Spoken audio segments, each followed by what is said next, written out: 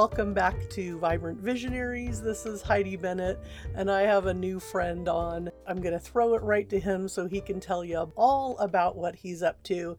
Please welcome Damian Taylor. Hey, Heidi. Hi, Damian. Hello. Thank you so much for having me on. I'm so excited. This is fun. Not everybody asks to talk to the creative data guy, so I'm very flattered to be on it. My work is a little bit different than the normal creative. I like to call myself a data geek with a creative soul. So I love making creative things, but I like infusing data into it so that when I'm doing it, I'm informed and understand what my audience likes and wants. Cool. Yeah, so that's awesome. A lot of the guests I've had musicians on, artists, writers, cartoonists, lots of filmmakers, lots of indie filmmakers. Because a lot of them are indie folks, we're also people who are like, I'm this, plus I'm the marketing person, or I'm the, I'm out there pitching myself to film festivals or things like that. So that's where I think like data would come in, but maybe you can just share with us a little bit more. Yeah, so one of the things that's a little bit different about what I do is we try to infuse data from the very beginning, starting with development. So that's actually even impacted how we develop something. We test every concept before it goes up. Well, let me take that back. Most concepts. If it's going to cost us money, a significant amount of money, then we'll test it. If it's something that's going to cost you like $100, we just do it and see what happens, right? But when it's something that's going to take a significant amount of planning and money, then we'll test it first to make sure that it's really worth it. Whereas, at least in my experience, I came from studios, and both big and small, digital and traditional, and there's this process where we'll make it first, spend all this money, and then see if people like it. Or we'll start making it, and while we're halfway through, we'll test the concept. So you've already sort of sunken in a lot of investment and time for people. In that process, I realized there were times when that wasn't necessary.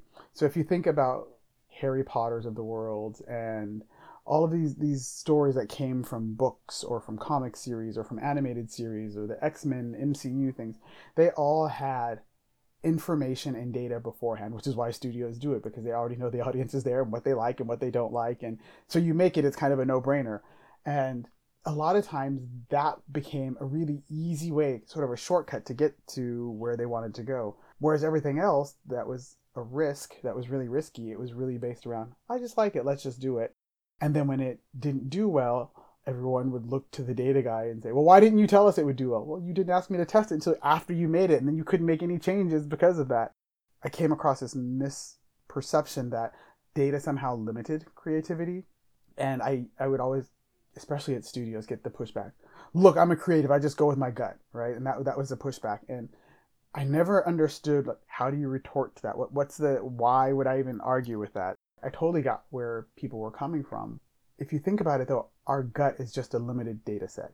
It's all the experiences, all the insight, all the things that we've learned about audiences, viewers, whoever, and we take that and we synthesize it into something that says, then this thing here should work, or this thing here should be appealing for them, or this content here should be something that makes them feel X.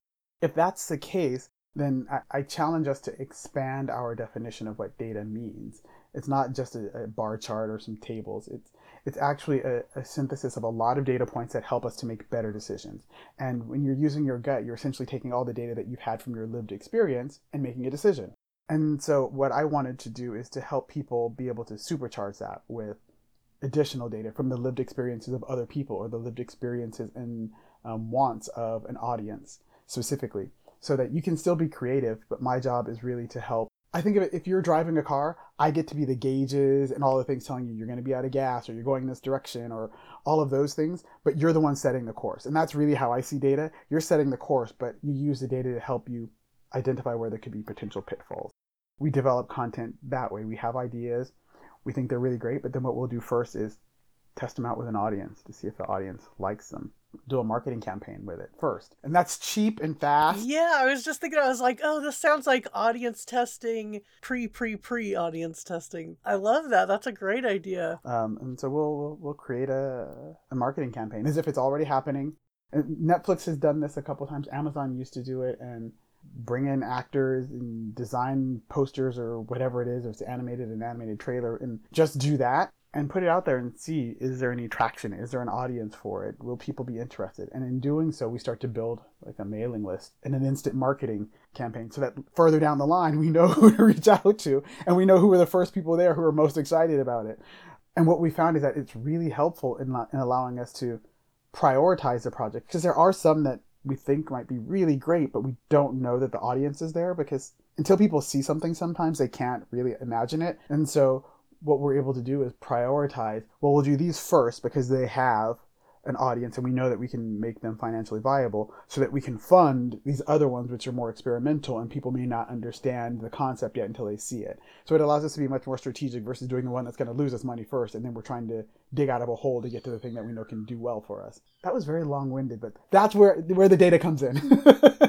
No, I think it was really succinct, and I'm always practicing my listening skills, and I'm just sitting here going like, okay, I'm nodding and making eye contact with you, but I really want to like soak this in, and I know when I go back to edit this that it's going to be very clear, and that little edits are here or there just to pull out like the random cough or whatever, but the information that you just shared, it really made sense. And I like the car analogy.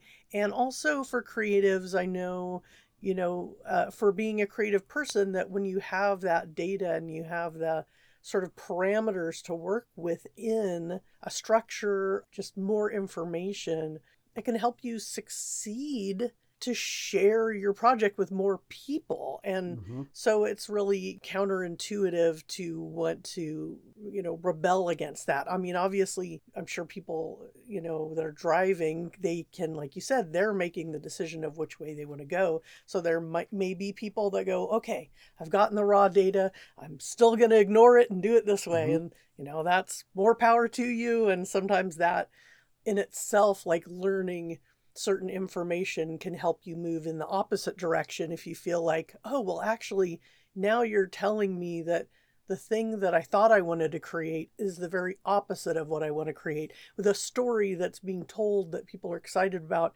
is not quite it. It's so there can be self-reflection, I guess, on the creative project too, and like help you make decisions, whichever direction you want to go. Yeah, that sounds really super interesting. How did you get into doing what you're doing? It's funny. I've had a very interesting career path. I started off in science and medicine, but early in my career while working at a lab, I was getting ready for med school, and the lab was mostly young people working in there, just out of college, maybe a few years out of college, and they were being audited for this big approval for the FDA, their first big product, and they needed someone to build them a website. And at the time, I'm going to date myself, but websites were still relatively new and not everyone knew HTML, and there wasn't this idea of, hey, you can just go to Wix or something or some plan and like make it happen. Right. And those templates. Exactly. Can you build one? And they you're a young kid. Can you build one? They asked my coworker and I, because we were two of the youngest guys there, and we were like, yeah, sure, we can build one. And then every day we stayed at work until 3 a.m.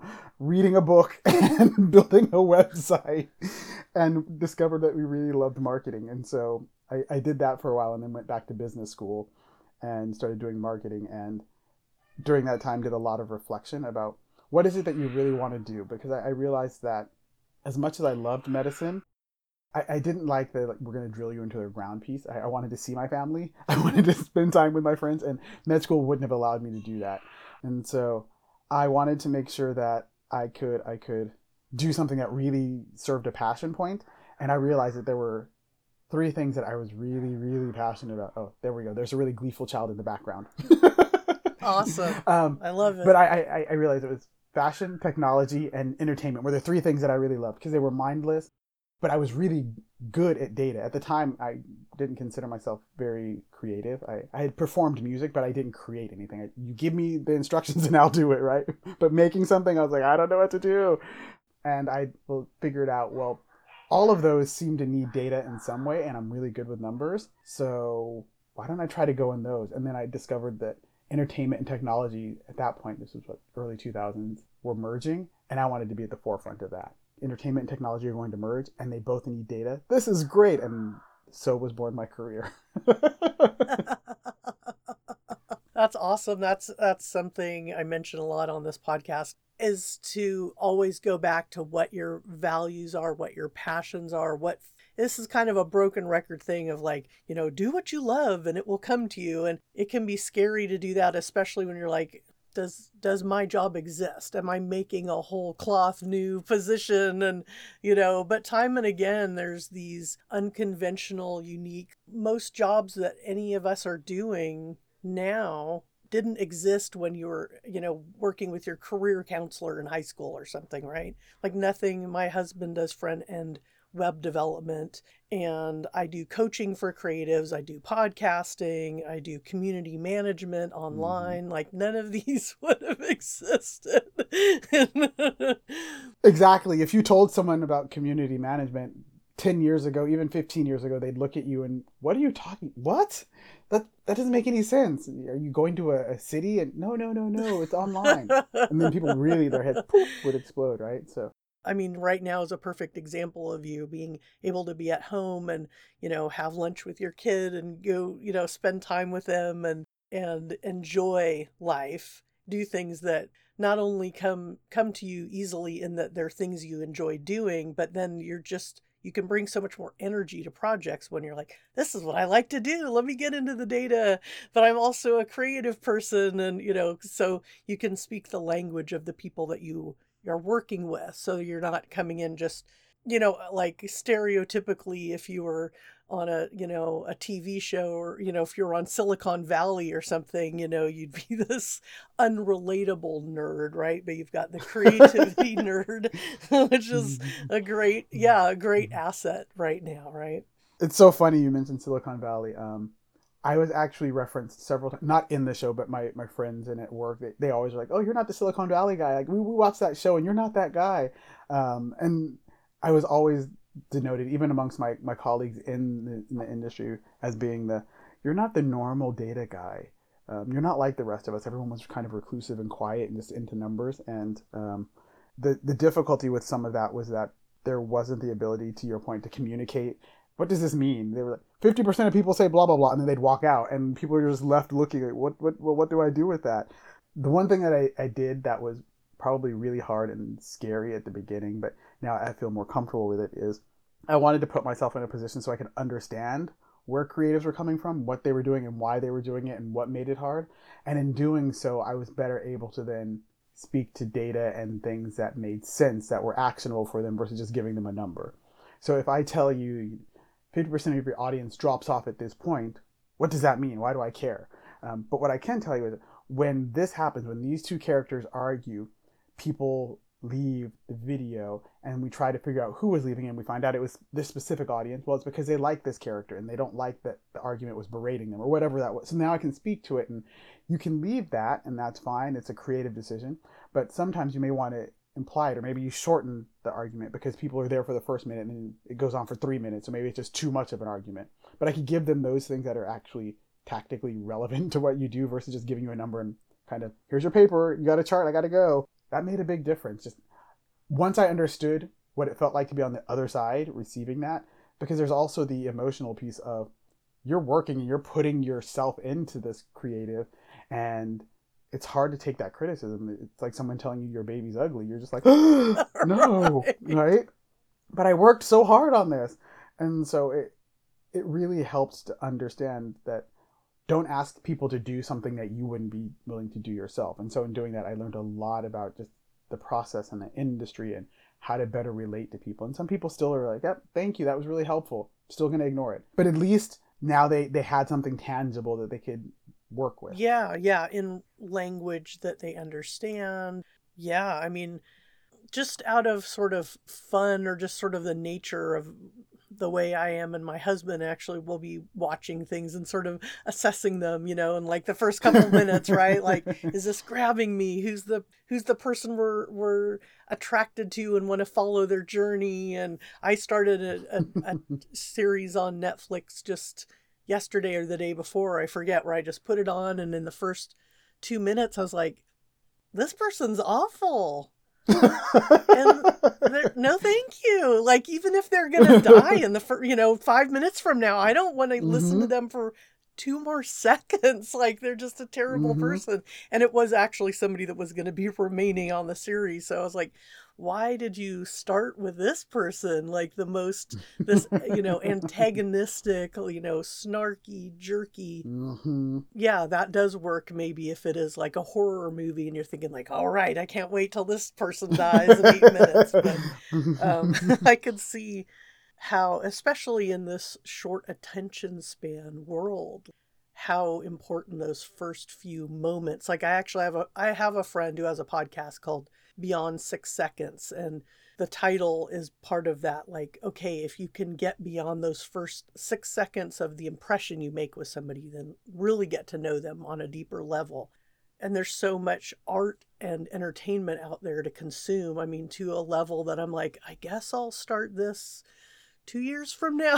Maybe I'll end up watching the show, or how many streaming options there are to get, whether it's podcasts or, TV or film or whatever. Like, there's so much. So having that edge to have the data, I can see how important that would be. Oh, definitely. And that beyond 6 seconds piece is super important. I mean, you manage social media, so we have a lot of clients that ask us to help them figure out strategy and what's working and what isn't. And depending on the platform, well, actually, regardless of the platform, those first few seconds are huge. If someone doesn't get what's going to happen and you don't really hook them in those first 6 seconds, they're on to the next thing, especially in feed-based platforms. But even before that, the image you use for the thumbnail and the title have to be so strong, because you might not even get them for the first 6 seconds. They might just scroll past it because, well, this doesn't look interesting. And even if you think of how like Netflix and Amazon are set up, it's the same thing. If it doesn't look appealing, then people just scroll past it. That's why they started putting the trailers up at the beginning when you log in. But being able to really break down all of those elements to their most essential, which is, what does the audience care about, is critical. And at the end of the day, that's really where my focus, my company's focus is what does the audience care about? What do they want?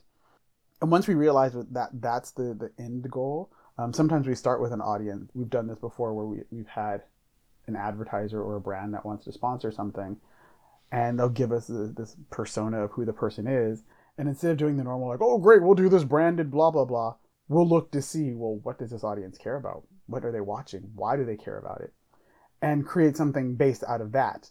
It may not necessarily be that the brand did whatever. It may actually just be something that they care about, and then you have that brand associated with it.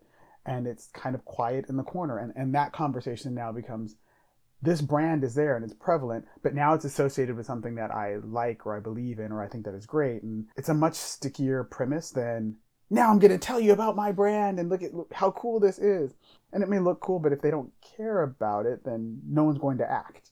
That's really been a freeing revelation for us. It's the audience first, and it allows us to now play with expectations. The audience is expecting one thing, and we know that, so we're going to intentionally misdirect them sometimes. You can do those things now once you know what the rules are, so you can break them. At least with the way we've been developing, they feel like they're a part of the process. When we're creating something, sharing a snippet of it, or behind the scenes, or giving you some insight, and trying to do talks with the people behind it, because people really do care about how did the sausage get made, right? Like, who is doing that? Definitely. Yeah, on so many levels. Like, I think when I think about, marketing that works on me, how is this making me feel? Like, the quick thing to do is just put a cute puppy or a cute kitty, right? Like, we all know that's going to activate a lot of people, right? But, and I hear the word transparency over and over and over again everywhere in all the spaces that I work in. They want us to be transparent. It's not just a buzzword, but there is a certain amount of behind the scenes, like you said, or a certain authenticity, right? Like, that could either totally work or totally be like, this is bullshit. These people are trying so hard to be authentic. It's like a total load of crap. So, and there's products that I like where I go like, I know I'm just reacting to the design on this bottle. This design is gorgeous and I have no idea what the product is inside, but it's so beautiful. I want it on my vanity, right? Something like that. No, that's definitely it. And It's funny you mentioned transparency and authenticity. Those are the buzzwords that are flying around, and data gets tossed in with that. Understand your audience so you can be more authentic and transparent.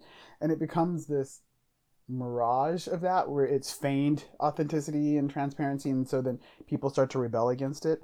What we're really trying to do is make the experience essentially what it should be, what the audience is looking for. It's a two-way conversation. It's not the we're on send and you're just receiving.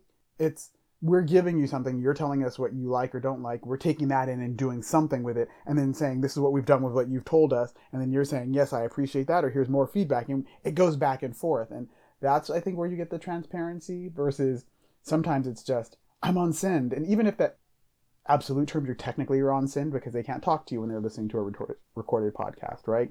But when you come back and the conversations that you continue to have, or the types of conversations that you have, or the way you express yourself, are usually a reflection of, well, this is what people want to know about, and this is what's helping people, or this is what people are really interested in. You start to cater the content in that sense so that you're answering that need. And for a lot of companies, especially more established ones, that's a really hard thing to do. It's really scary. It means you have to admit that you're not perfect, and very few people want to do that. I mean, myself included, right? But then there comes a point to where it's scary and you try it, and sometimes you fail, and sometimes it's not as bad as you thought it would be. I have an episode on one of our podcasts. We have a diversity podcast called Professional Confession, where we talk about issues of diversity, but we also talk about positive things that happen in the world of diversity. And one of them is actually a personal story, and I was really scared to share it. I didn't want to share it, not so much because it wasn't a story worth telling, but I didn't want it to be perceived as me belly aching about a problem that wasn't there. This one was actually about sexism in the workplace, and the first time that I discovered or felt it myself, right? I'm a guy. That's not something that I'm used to, and so just being sort of a cisgender male in the workplace environment, sexism is not something that's usually top of mind for me to be on the receiving end of. And I had a case where there was a boss that I had who was a woman, and she was clearly very sexist towards the men in our group, and blatantly so. And I told that story, and it wasn't to make myself a victim. It was really more because it made me realize the benefits that I receive as a result of being a man, that I didn't even have to think about it. The fact that I had never experienced it and didn't have to think about it until then was something. But that was a story where before I released that podcast episode, I made all my close friends listen to it. I made my wife listen to it. Should I do this? And then even before I hit publish, it was, do it. Or maybe I'll just unpublish it. It was really nerve-wracking. And that's what authenticity really is. And there was a great response to that episode, but it also was uncomfortable. And if you're really, truly being vulnerable and authentic, it gets uncomfortable. And even in creativity with the stories that you're covering, it gets uncomfortable. And we're trying to do that with the content that we're creating. In all of our content, we're talking about social themes, and that's what art does, right? It reflects the society within which it's created. Some of them are touchy and sensitive themes and topics. Some of them are just nonsensical and fun things. But whatever we're doing, we're talking about those themes. And as a creative, I realize you start to put a reflection of yourself or the world that you've seen in there. And so that's why people tend to take their art so personally, especially when it's critiqued. It's because you've literally put some of yourself into it, and it's tricky and it's uncomfortable. But the more you do it and the braver you become, I think the more interesting thing is that, at least for me personally, is that in these stories, when someone doesn't like it or has a critique about it, I'm at a point to where I can say, that's okay. It wasn't made for you in particular, and that's okay. It doesn't have to be made for you. Everyone doesn't have to like it. But the people who do respond positively and who it does resonate with are just as worth the conversation as focusing on that one negative or those two negatives or however many negatives there are, right? It's something where there actually has to be a conviction or a true belief or passion behind it. And when there isn't, what I've discovered is it shows up, the audience knows. You'll even hear it in the data where, oh yeah, this was just a money grab, or they just needed a sequel for blah, blah, blah. And people know that. I mean, when it's not real, it's not real. Yeah. And then when it is real, right to the core, it makes you the money, it gives you the spotlight. It gives you loyal fans, rabid fans that talk about and share what it is you're doing, and it creates conversation. And so it's so interesting to listen to you talk about this, because it's something that's sort of running in the background for me. The reason I feel like it's always running in the background is because I just enjoy sort of looking at what clicks. Or, I mean, when I see things or hear, great podcasts or whatever, like I am the sharer, I am like the rabid fan. I am posting, and that's why podcasting and like going to film festivals and covering those, like, because when I see a creative person or see an amazing piece of work, like I love shouting to the rooftop like, oh my God, you guys have to check this out, it's amazing. So really fun to just go, oh, I have a platform, like I have a podcast, I have a YouTube channel, I can share what excites me, and people compliment me on my taste and my, oh, you make the best, mixes for music for parties and stuff like that. So I'm like, I got to share it all, and it's fun, it becomes natural. And so what else, as we kind of wrap up today's conversation, what else would you like to share about any project? Like, I know you have podcasts. Anything that you want to share specifically for people to go check out or tune into? Yeah, I'm super excited. So this last year, we really dove really deeply into sci-fi and fantasy, mostly because my business partner and I love sci-fi and fantasy. We're obsessed. But we also love animation. So we have an animated pilot coming out called Tech Witch. And it's based on our podcast, also called Tech Witch. You can find it anywhere. Hopefully it looks like we might be getting some distribution. Fingers crossed, knocking on wood. But I think it'll be fun. People will enjoy it. It's mixing two of my favorite things, magic and technology. So imagine witches that can control technology. That's a new spin. And awesome. Yeah, check that out. It's super fun, and it's meant to be kind of tongue-in-cheek, and there's a brother and sister dynamic in there that anyone who has siblings will definitely relate to. Awesome. That sounds great. Tech Witch, the podcast, people can find that anywhere else in particular you want to point people to. For anything else, I think that the best place to find us, interestingly enough, has been just, you can look up our LinkedIn page for our company, Prometheus Digital Studio, because we have all of our updates and everything on there. We were doing it on our website, but people seem to keep going to our LinkedIn, so it gets more updated than our website does. You gotta go where the data tells you to go. Well, thanks so much for being on the podcast, Damien. It's been just so much fun to talk with you today on this. Thank you so much, Heidi. I'm so glad we got to connect. This was so fun. Yeah. Like I said, I'll share that all in the show notes, and ciao for now. Bye. All right, that wraps up another episode of the Vibrant Visionaries podcast. You can find all episodes of Vibrant Visionaries at vibrantvisionaries.com and the YouTube channel, Vibrant Visionaries Network. I'll have a link in the show notes for that too.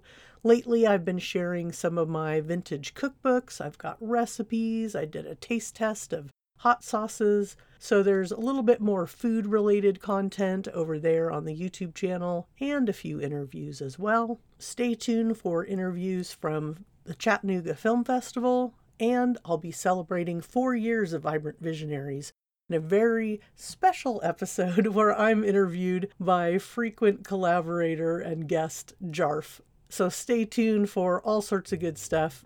This has been Heidi Bennett, and ciao for now.